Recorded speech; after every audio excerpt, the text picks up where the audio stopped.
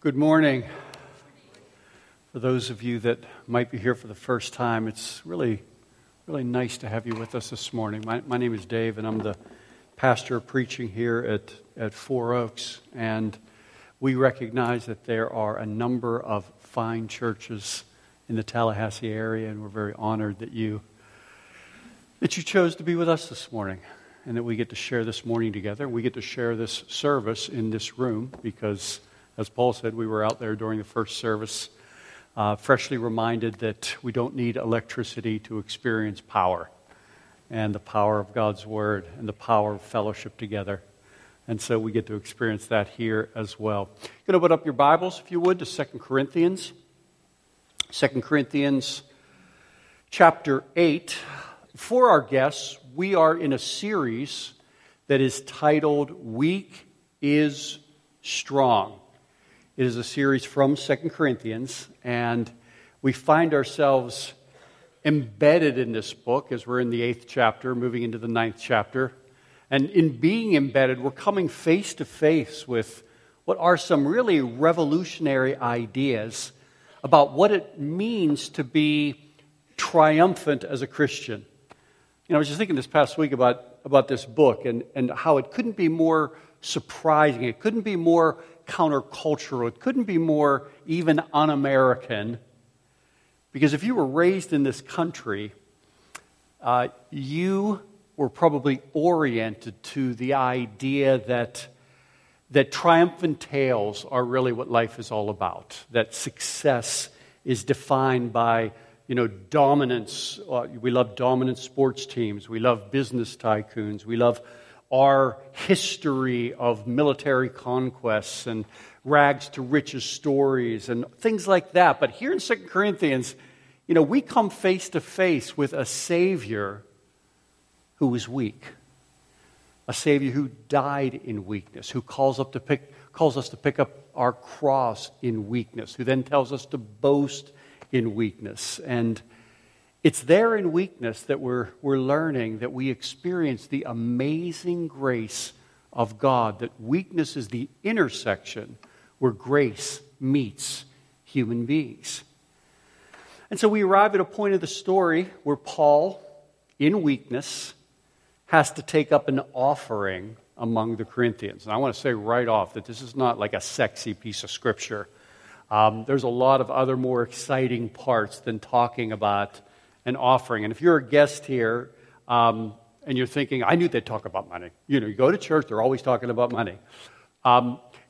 It is true that we unapologetically talk about money because Scripture unapologetically talks about money. But more importantly, we teach expositionally here at Four Oaks, which means that we go through books of the Bible and we go through the sections of those books and we teach what is in those sections. And so this morning, we have arrived at a section that is about giving. So the title of this morning's message is Ground Rules for Giving. Ground Rules for Giving. And we're in 2 Corinthians. I'm going to pick it up in chapter 8, verse 16, and read through chapter 9, verse 5. But thanks be to God, who put into the heart of Titus the same earnest care I have for you. For he not only accepted our appeal, but being himself very earnest, he is going to you of his own accord. With him we are sending the brother who is famous among all the churches for his preaching of the gospel. And not only that, but he has been appointed by the churches to travel with us as we carry out this act of grace that is being ministered by us for the glory of the Lord himself and to show our goodwill. We take this course so that no one should blame us about this generous gift that is being administered by us. For we aim at what is honorable, not only in the Lord's sight, but also in the sight of man. And with them, we are sending our brother, whom we have often tested and found earnest in many matters, but who is now more earnest than ever because of his great confidence in you. As for Titus, he is my partner and fellow worker for your benefit. As for our brothers They are messengers of the churches, the glory of Christ. So give proof before the churches of your love and of our boasting about you to these men. Chapter 9, verse 1. Now it is superfluous for me to write to you about the ministry for the saints, for I know your readiness, of which I boast about you to the people of Macedonia, saying that Achaia has been ready since last year, and your zeal has stirred up most of them. But I am sending the brothers so that our boasting about you may not prove vain in this matter, so that you may be ready, as I said you would be. Otherwise, if some Macedonians come with me and find you are not ready, we would be humiliated, to say nothing of you for being so confident. So I thought it necessary to urge the brothers to go on ahead to you and arrange in advance for the gift you had promised, so that it may be ready as a willing gift, not as an exaction. Would you pray with me, please? Lord, when I hear that word willing gift, I think of you and the willing gift that you gave of yourself to be sacrificed for our sins, to rise on the third day, to ascend to heaven, and to send your Holy Spirit. The Holy Spirit that now resides within us, the Holy Spirit that now enables us and positions us to be able to receive your word.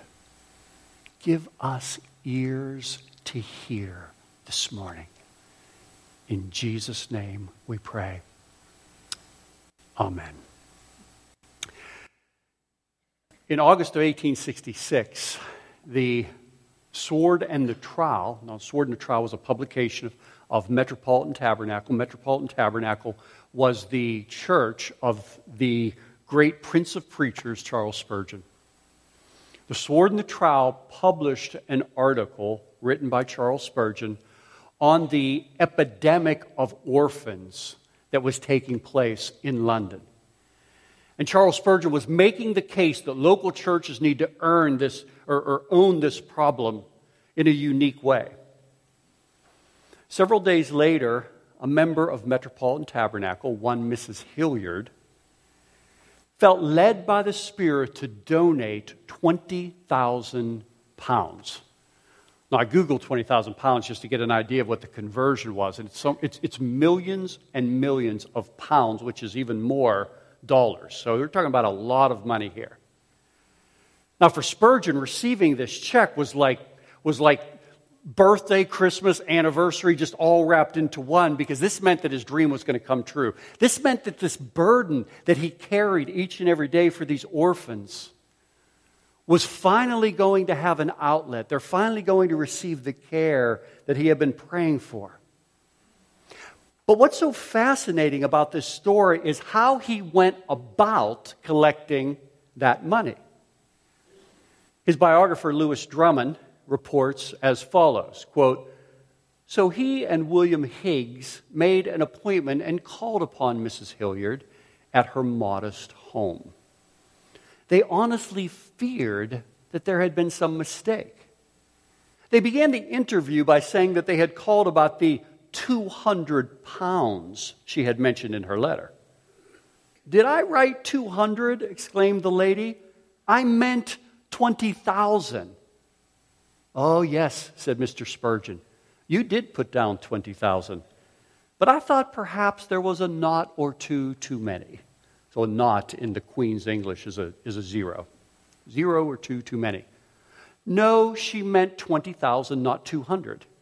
Spurgeon, always a man of integrity, asked first whether some relative should receive the money. Mrs. Hilliard settled that point. No relative stood in line for the legacy. Spurgeon then suggested that perhaps the money should be sent to George Mueller at Bristol. But nothing would satisfy her but that Mr. Spurgeon should inaugurate the work."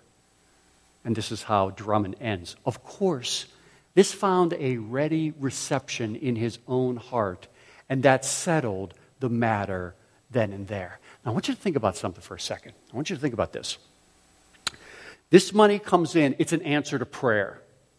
This money is like a supernatural gift that has arrived at Spurgeon's doorstep after he's been praying and praying for it. And the whole thing, just in the way it develops and who it comes from and how spontaneous it is, it just seems to drip with the generosity of God. But still, Spurgeon wanted to ensure that there was no prior claim upon the money, that it was not an unwise sacrifice, that he and Metropolitan Tabernacle were indeed the most worthy recipients of the money. And what we begin to see is that for Spurgeon, caring for the giver was even more important than the gift, which said a lot about him. And I want to suggest that it also illustrates one of the primary points that comes from this passage today, which is that the worth of a leader is seen in the way he collects money. The worth of a leader is seen in the way he collects money. Now hold that out to the side for a second and let's plug back into the text, because here in 2 Corinthians chapters 8 and 9 we find Paul, the leader, collecting money. Corinthians have committed to give some money to the poor of Jerusalem, and they are initially very excited, very enthusiastic. They have pledged this money willingly, but now it's a year later. And their zeal has been somewhat quenched by the circumstances of their life. And you can relate to that. I can relate to that as well. But that wasn't the only problem. Not only did they have that going on where their circumstances, their financial circumstances have changed, but they've got the guy who's taken up the offering who has been under attack, which has been known to have a chilling effect on donations, isn't it? Because this is a guy whose enemies were accusing him of financial abuse. They said of him that he doesn't accept income because he's got other ways to kind of fleece the flock. Just imagine when this facility was built, or just imagine if we're trying to launch another campus, and at the same time the Tallahassee Democrat is weekly publishing articles about the lack of integrity of the leadership of Four Oaks, or some people are blogging and contacting the people of Four Oaks, or members of Four Oaks are becoming more and more suspicious about the leadership. Just imagine that situation, and you get a sense of what's going on here in 2 Corinthians. It's like, could there be a worse time to talk about money? This story almost has an audacious quality to it, as Paul was still asking for the ask. He's still asking for the cash. And it's right here that we discover another quality of Paul by the Spirit of God as we observe the way that he handles this collection. Because his approach is going to illustrate again that the worth of a leader is seen in the way he collects money. So what do we learn here about giving and good leadership? What are the lessons that come forward? Well, first is that giving needs administration. Giving needs administration. Now, it's interesting, here we have the apostle talking to us, the guy who's been to the third heaven, the guy that writes Scripture. And yet to Paul, administration mattered. How things were organized seemed to be very important to him. I mean, the section we just read was 14 verses. 14 verses of the Word of God that are all dedicated to the specifics of how to handle a collection. In fact, Paul goes on to say that I'm going to arrange, not for just one, not for just two, but for 3 men to carry this offering to Jerusalem. And he's not just kind of pulling anybody out. Hey, maybe you'll work. Oh, no, you come over here. I don't know your name, but we'll work with you. No, there are like 3 sterling men. These are not the 3 amigos. These are not the 3 stooges. These are like 3 of the best that Paul has. Only one of them were given their name. There's Titus. He comes to us at verse 16. But thanks be to God, who put into the heart of Titus the same earnest care I have for you. For he not only accepted our appeal, but being himself very earnest, he is going to you on his own accord. Look down at verse 23. As for Titus, he's my partner. He's my fellow worker for your benefit. So Titus is the guy that was chosen to carry the severe letter to the Corinthians on behalf of Paul. That's how important he was to Paul. That's how trusted he was for Paul. Paul's so worried about him. And remember in chapter 2, Paul had a door open in Troas, but he left Troas because he was concerned about Titus. Where's Titus? What's the news from the Corinthians? So Titus is simply the best that Paul has. And since this job needed to be well organized and well executed, Paul sends his best. But Titus is not the only one. Then there's this other dude. There's this mysterious, ironic man of verse 18 and 19. With him we are sending the brother who is famous among all the churches for his preaching. The brother who is famous, who has no name. This famous guy who is nameless. Paul never names him. He's like Batman. Really famous. Nobody knows who he is. Really, everybody knows his fame, but nobody knows his name. So I like to think this might have been like a senior moment for Paul. He's famous among the Corinthians. You know who I'm talking about. The famous one, the guy. It'll come to me later, but you know what I'm talking about. So we have Titus. We have famous dude.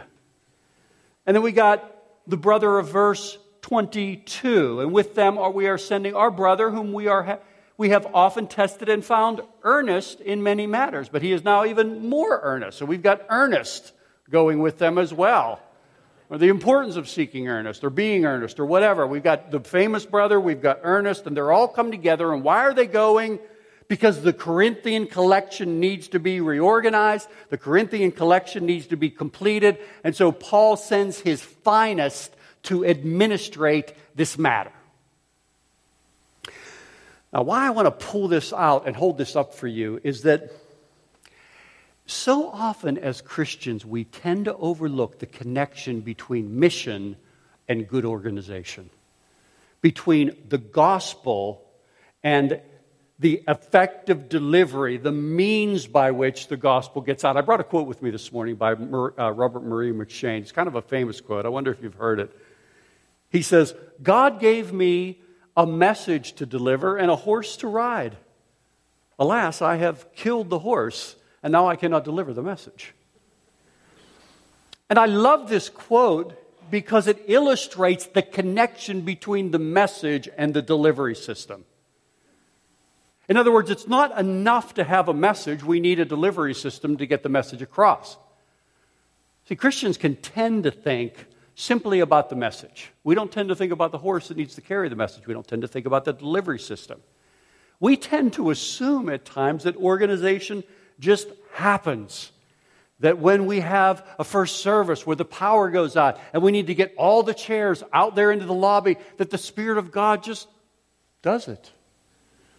And He just sets them up, and then He sets up our website, and then He sends out emails on our behalf. And these kind of things, because we're spiritual people, and we don't like to think about the earthly organizational side of things, we just tend to think that the Spirit does that kind of stuff. And it almost can feel profane to think about that, to think about the horse. We don't like to think about the horse. But Paul understood McShane's point. You kill the horse, it slows the message. And if we want to have a good collection, people must know about the horse.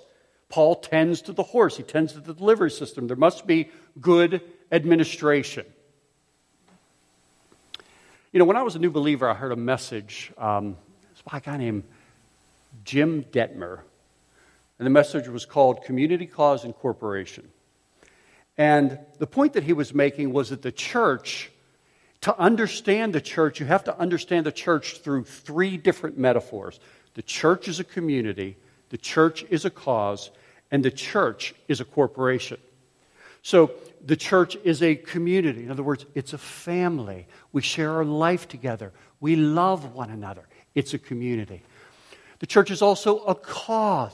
We have a mission. We make sacrifices. We are an army. We are a cause. The church is also a corporation. We are an organization. We have principles. We have policies.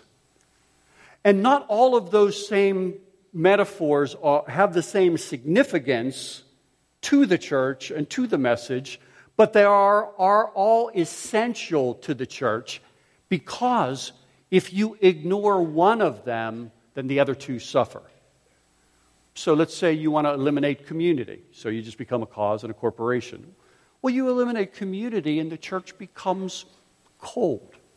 It becomes lifeless. It becomes, singularly minded. It becomes unloving. It basically becomes a gathering with no soul. Well, you keep community and you say, well, let's just get rid of the cause. You eliminate the cause. Well, the church turns inward.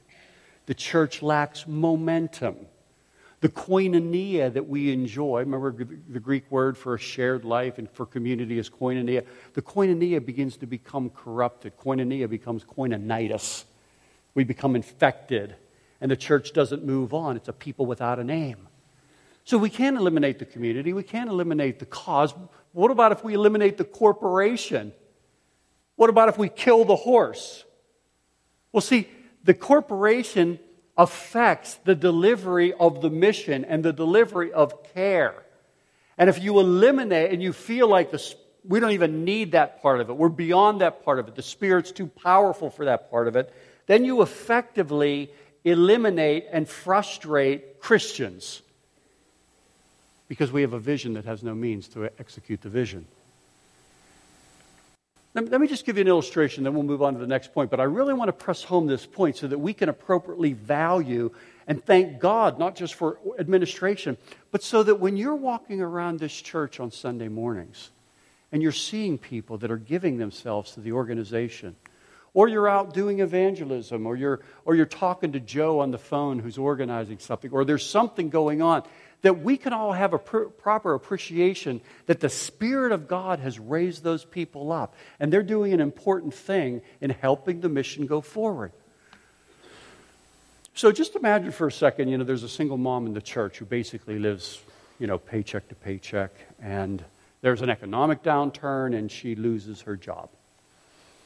She calls the office immediately and she says, you know what, I've lost my job and I'm very frightened and I don't know what to do, but there's nobody to pick up the phone, so she leaves a message on the office phone machine. But there's no basic system to retrieve the messages off the phone, and so she never gets a call back. So she calls a couple of days later and she leaves another message, and she's beginning to get the impression that what's going on here? And so she grabs a pastor on Sunday morning and says, listen, I've got a serious need, and I'm very frightened. I'm very afraid. I don't know what to do with this. And the pastor says, let me pray for you, and we want to help you. We want to come alongside of you. But there's really no deacon that he points her to, or there's no system to cut a check for a single mom in that situation. There's no compassion that is organized within the church. My point to you is that woman doesn't ultimately arrive at the place where she's saying, boy, are they administratively weak. Oh my goodness, do they need to get organized over there at Four Oaks? No. You know what she says? She says, they don't care about me. The breakdown of the organization, the breakdown of the corporate side ultimately affects the delivery of the compassion. And the delivery of the compassion makes a statement, not about organization, but it makes a statement about care. See, Paul understood this. That's why the Apostle Paul is spending time administrating a collection. Because the worth of a leader is seen in the way that he collects. Something as simple as money. Money. Okay, so we're talking about giving. And that giving needs administration. My second point is that giving needs to be honorable. Giving needs to be honorable. Look at verse 20. We take this course so that no one should blame us about this generous gift that is being administered by us. For we aim at what is honorable. Let's just pull out a couple things from this passage for a second. Paul says this is a generous gift. That word there in the Greek, that's like a powerful, big word. Generous there, it means lavish. It means abundant. So we're talking about a huge chunk of change. This is serious cash they're dealing with. And how should this cash be handled? He says in verse 20. Well, we take this course, he says, so that no one should be blamed. And when he uses that word, he's not talking about guilt.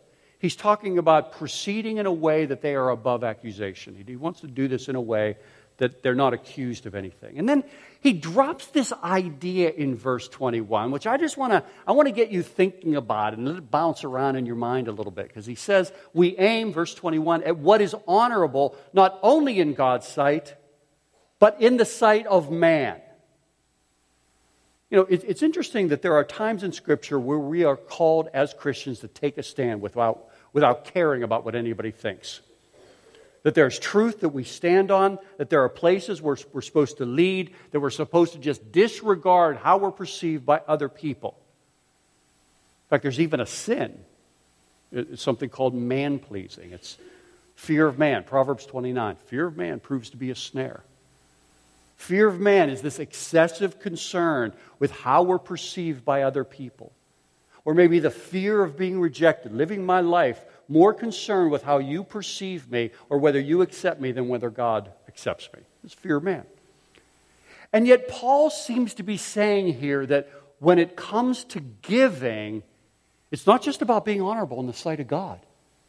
That's an important start, but there's this whole other area where other people do come into play and other people do have to be considered, and the honor of people is important as well. And so when we begin to see what this really meant for Paul, what did it mean for Paul to be honorable? There are two different things that seem to begin to emerge as to how he conducted this, that spell out what it meant for Paul to be honorable before God and before man. The two things are transparency and accountability. Transparency and accountability. Now, when I say transparency, I mean disclosure sufficient to achieve confidence in the sight of men and women. Let me say that again. Disclosure sufficient to achieve confidence in the sight of men and women. So what Paul does is Paul carefully defines the process for their giving. He takes great pains to make sure they know that he is exempted from handling the money at all himself. He allows the churches to appoint the famous brother. He doesn't handle it. Paul's not behind the scenes pulling the strings. He's not controlling people. He's not saying, I'm going to make it appear like the books are open. But in reality, I'm behind the curtain pulling all the strings. In fact, the ultimate effect, he says, and the ultimate goal in chapter 9, verse 5, is that he wants the gift to be, quote, a willing gift, not an exaction. In other words, I don't want to manipulate this to exact it out of you. I don't want this to become some kind of tax that you have to pay. So he wants the church to be armed with accurate information, and then he wants the church to engage God on what to do with the information that he has provided. And I think that's a great way to lead. And I say that because that's one of the ways that not only do we see Paul leading, but that's one of the ways that I've seen the elders of this church lead. And that's one of the ways I've seen the people of this church respond. See, in the elders' attempt to be transparent, we publish the budget, we publish the giving, we keep you updated through these weekly emails, the e-news. And if you've been around for more than 16 or 17 months, you know that about 16 months ago, that giving dropped. The giving of the church dropped. And the elders came to the church, and Pastor Paul stood up and shared very honestly that, hey, the giving has dropped, and, ran us all through the numbers. And then asked you, didn't squeeze you, didn't manipulate you, but just asked you to engage God. Sent you away to God. And the Spirit of God moved through your generosity. And we, as a result of that, saw this dramatic increase in giving. By the way, thank you. Thank you. On behalf of the pastors and elders, thank you for your response to God. It was so encouraging to us at what was a discouraging time to see you respond in faith. But what I want to point out to you for the purposes of this message is that began with the elders' transparency to you, which then sent you to God, and you engaged God, which then stirred your generosity. And we are very grateful to God. So my first point is when Paul's talking about being honorable before God and honorable in the sight of men, he's talking first about transparency. But then there's also this second feature, which is accountability.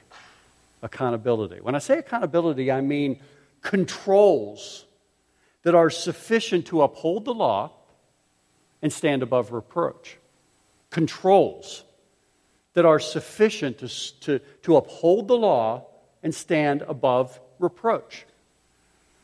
Now, we didn't read this, but this offering actually begins in 1 Corinthians, not in 2 Corinthians. And in 1 Corinthians, in the last chapter, chapter 16, verse 2, Paul actually insisted that the offering take place before he even arrived. He didn't want to have anything to do with it. In fact, it says literally in 16:2, he says, so that there will be no collecting when I come. I don't want there to be any collecting. I don't want to have anything to do with it. I don't want to be in the same city when it happens. Paul is so tenacious about the integrity of the money that he's ensuring that he's nowhere even in the area when the money starts to get collected. I saw a story online this week of a pastor who was arrested for stealing money from the offering. It's very sad. But they put a camera up in the area where the money is counted on Sunday mornings. And there's the pastor. He's counting the money, and then he's slipping some in his pocket, counting the money, slipping some in his pocket. And it turns out that he appointed the counters that were going to count the money. My point being, Paul's saying, I would never allow that. I would never be in the same room as the money. That's what Paul's saying. I want a distance between me and the money. And it didn't stop there. Because Paul then instructed the churches to appoint their own representatives to transport it. Again, we didn't read this morning, but chapter 16, verse 3 of 1 Corinthians says, and when I arrive, I will send those whom you accredit by letter to carry your gift to Jerusalem. So you guys appoint the people, let the church appoint them, let the church accredit them, and then they can carry it to Jerusalem. And then Paul, of course, in 2 Corinthians, the section we read this morning, he adds the additional accountability. He sends Titus, he sends Mr. Famous, and he sends the importance of being earnest, and he sends them. He doesn't insert himself, which he could. I mean, keep in mind that if anybody had a claim to having integrity, it would be the guy who's been to the third heaven. If anybody could have played the card and said, hey, no, I can handle this, it would have been the guy who had the personal conversation with Jesus Christ on the road to Emmaus or on the road to whatever.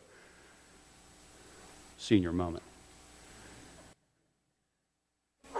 It would have been him, but he never plays that card because he realizes that it's important, not only in the sight of God, but in the sight of men, to be honorable. And so He has a whole different set of goals than simply exercising his prerogatives as a leader. And even in that, though, he's not hesitant about taking up an offering. He's not hesitant about stirring faith to give toward an offering. He just doesn't want to handle it cash. Listen, you're not being arrogant at all when you look for accountability in organizations that you want to give to. You're being biblical, by the way. The church is not being uptight when it builds protections into how it handles the money, how it organizes itself. It's being biblical. That's one of the reasons why here at Four Oaks, the members vote on the budget. There is an external audit every year that the lay elders approve the vocational elders, which means the pastors, they approve their salaries. No pastors are permitted to vote on his salary or any of the other pastors' salaries. See, the point that I'm making is that Paul instituted accountability because he wanted no doubt about his integrity. And that's what we want as well. That's the same reason we do it, because we realize that the worth of not simply a leader, but a worth of the eldership is seen in the way they handle money, is seen in the way they collect money. And a great way to look at that is, where's the transparency? Where's the accountability? So it's giving needs to be honorable. And then lastly, giving needs readiness. Giving needs readiness. Paul says in chapter 9, verse 1, I know you are ready. But then he says this very curious thing in verse 3 where he says, so that you may get ready. And then in verse 5, he he says your readiness will stir your willingness to give. So there's a sense of when Paul sees the Corinthians and he sees into their hearts, he says, you are ready, you've been ready, but you need to get ready. Because the Corinthians had already promised to give. That's evident from verse 5. But they are reluctant to give. It's not like we can't understand it. We can't plug into this. I mean, their circumstances have changed. Have you had that happen? Is your circumstances the same this year as they were last year? Maybe it's not. Maybe they're worse for you. Well, that's the way it was for the Corinthians. And by the way, again, Paul is under attack. And so, like so many of us, the Corinthians have this situation where they're committed to give, but they're shaken a bit. They're a little frightened. Their spirit is willing, but the flesh is weak. They're desirous, but they're weary. It's been a while. And so Paul realizes that he has to prepare them. He realizes that there is work to do as a leader to prepare the people to give. And when we begin to see what he does, I want you to prepare right now to be surprised. Because what Paul begins to do is utterly amazing. Because here he has these people, the Corinthians. The Corinthians are the weakest church in the entire New Testament. And it's not like they and another church are close together, competing for which one is the weakest. There's the Corinthians, and then everybody else are way over here. The Corinthians are the ones where the church struggled with sexual immorality, where the church just loved to get drunk at times, where the church had these abuses of the gifts, and they chose the wrong leaders. And what's worse is that they're even sketchy about Paul. They're saying, we don't know about this guy. We're a little uncertain about his leadership. And these are the people that Paul has to inspire. These people that don't get it, but seem to be committed to going into a certain direction. These people that don't get it, but they're being called by God to make a contribution. Do you have anybody like that in your life? Any Corinthians in your life? People who are with you, they're with you, so they say, but they have these certain suspicions about you. They're desirous, but they're, reluctant, not sure, hard to manage, hard to move forward, don't always do everything they say. Maybe it's an employee or a coworker for you, or you're here as a parent, you're saying, that's my kid. I see that in my kid.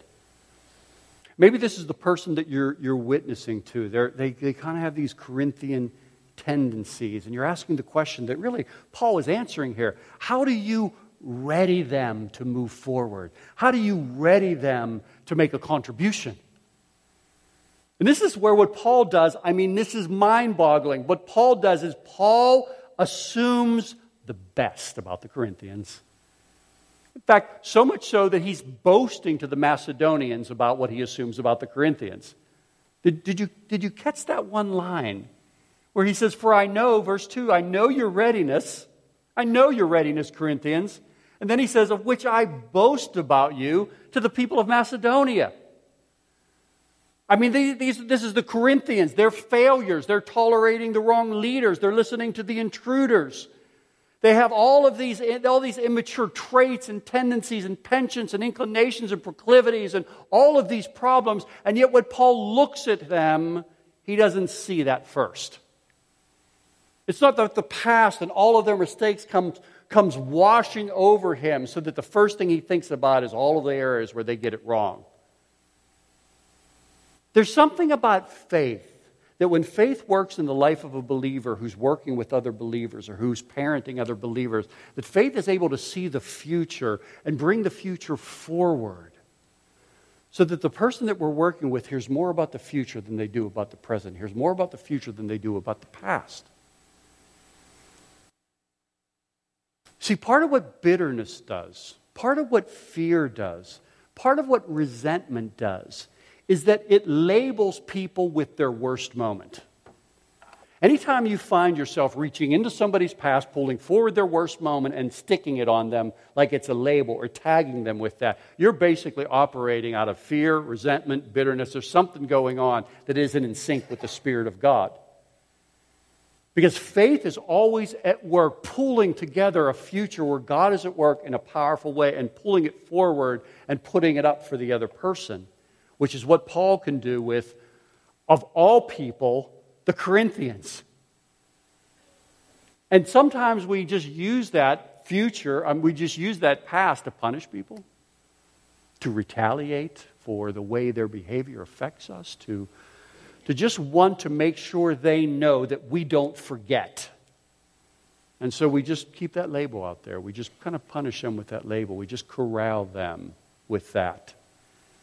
And we don't realize how much unbelief is wrapped up with that. I mean, if Paul, the apostle, Mr. Third Heaven himself, can sit with the Corinthians, Mr. and Mrs. Lie Down with the Devil themselves, and speak to them about a future or even a present where when he looks at them, is not like they're just bailing out and they're falling away and they're not wanting to follow God, but you're ready. In fact, you're so ready. I was with the Macedonians the other day. You know what I was talking about? No, what? I was talking about you.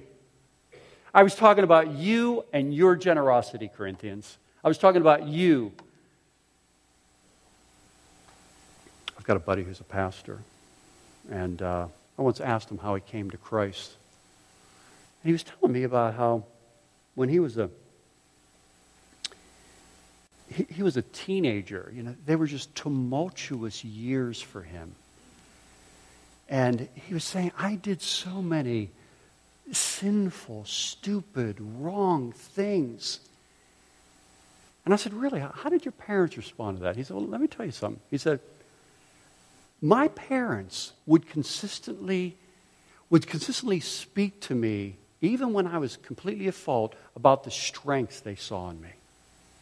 And even when I was sinning, they would somehow pull together a future that they saw and they would put up in front of me. He said, in fact, sometimes I'd be walking and my mom would say, there goes Dave, the man of God.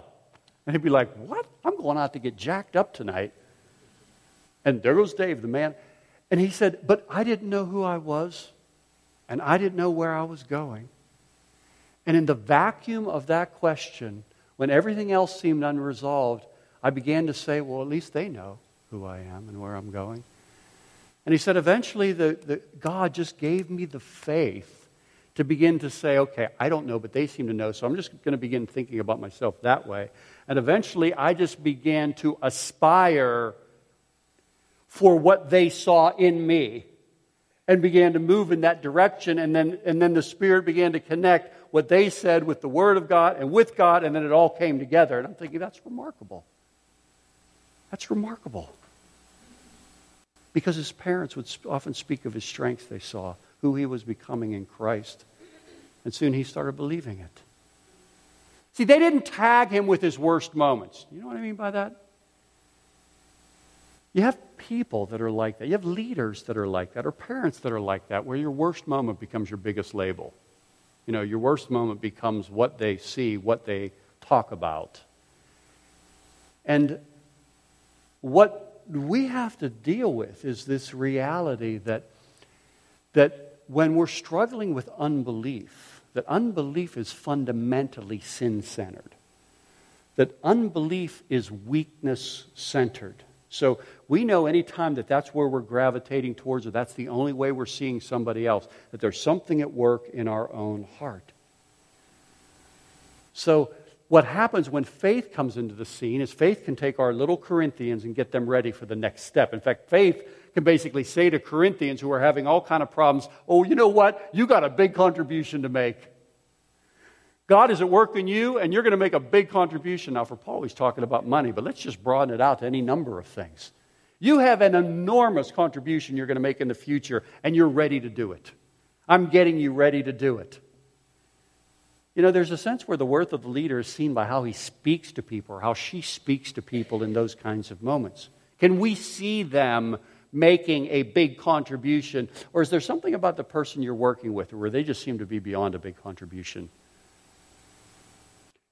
Maybe that says more about you than it does about them. Maybe that says something about where you need to be just honestly repenting before the Lord for where you've allowed your heart to get and how you're not believing that God is big enough to break into the life of a Corinthian. Unbelief is weakness centered. We'd rather talk about where the Corinthians once were than the big contribution they could be making right now. And these Corinthians, they've made a promise. And there's a sense where Paul knows that the best way to work with them is to assume that they will fulfill the promise even though they're Corinthians. Is to assume their readiness, not their reluctance, to assume their readiness. Think about that for yourself. Would the people around you, would your spouse, would your kids, your coworkers, your mates, your network, your friends, would they say that you're more aware of their strengths or their weaknesses? Would they say that you're more aware of their sins or of what God is doing in their life, of their readiness or their reluctance? Where you see the past flaws or you see the future activity and the future grace that they're going to walk in. See, this is how Paul led. And by the way, this is what delivered Charles Spurgeon to the home of Mrs. Hilliard as well, because he wanted to ensure that the sacrifice that she made was simply a sacrifice and not a slaughter to her, because he was concerned about her future. Because the worth of a leader is seen in the way that he or she collects money. And what he sees or she sees when they are calling others to make a big contribution. And that's what Paul did, and may God help us do it as well. Let's pray.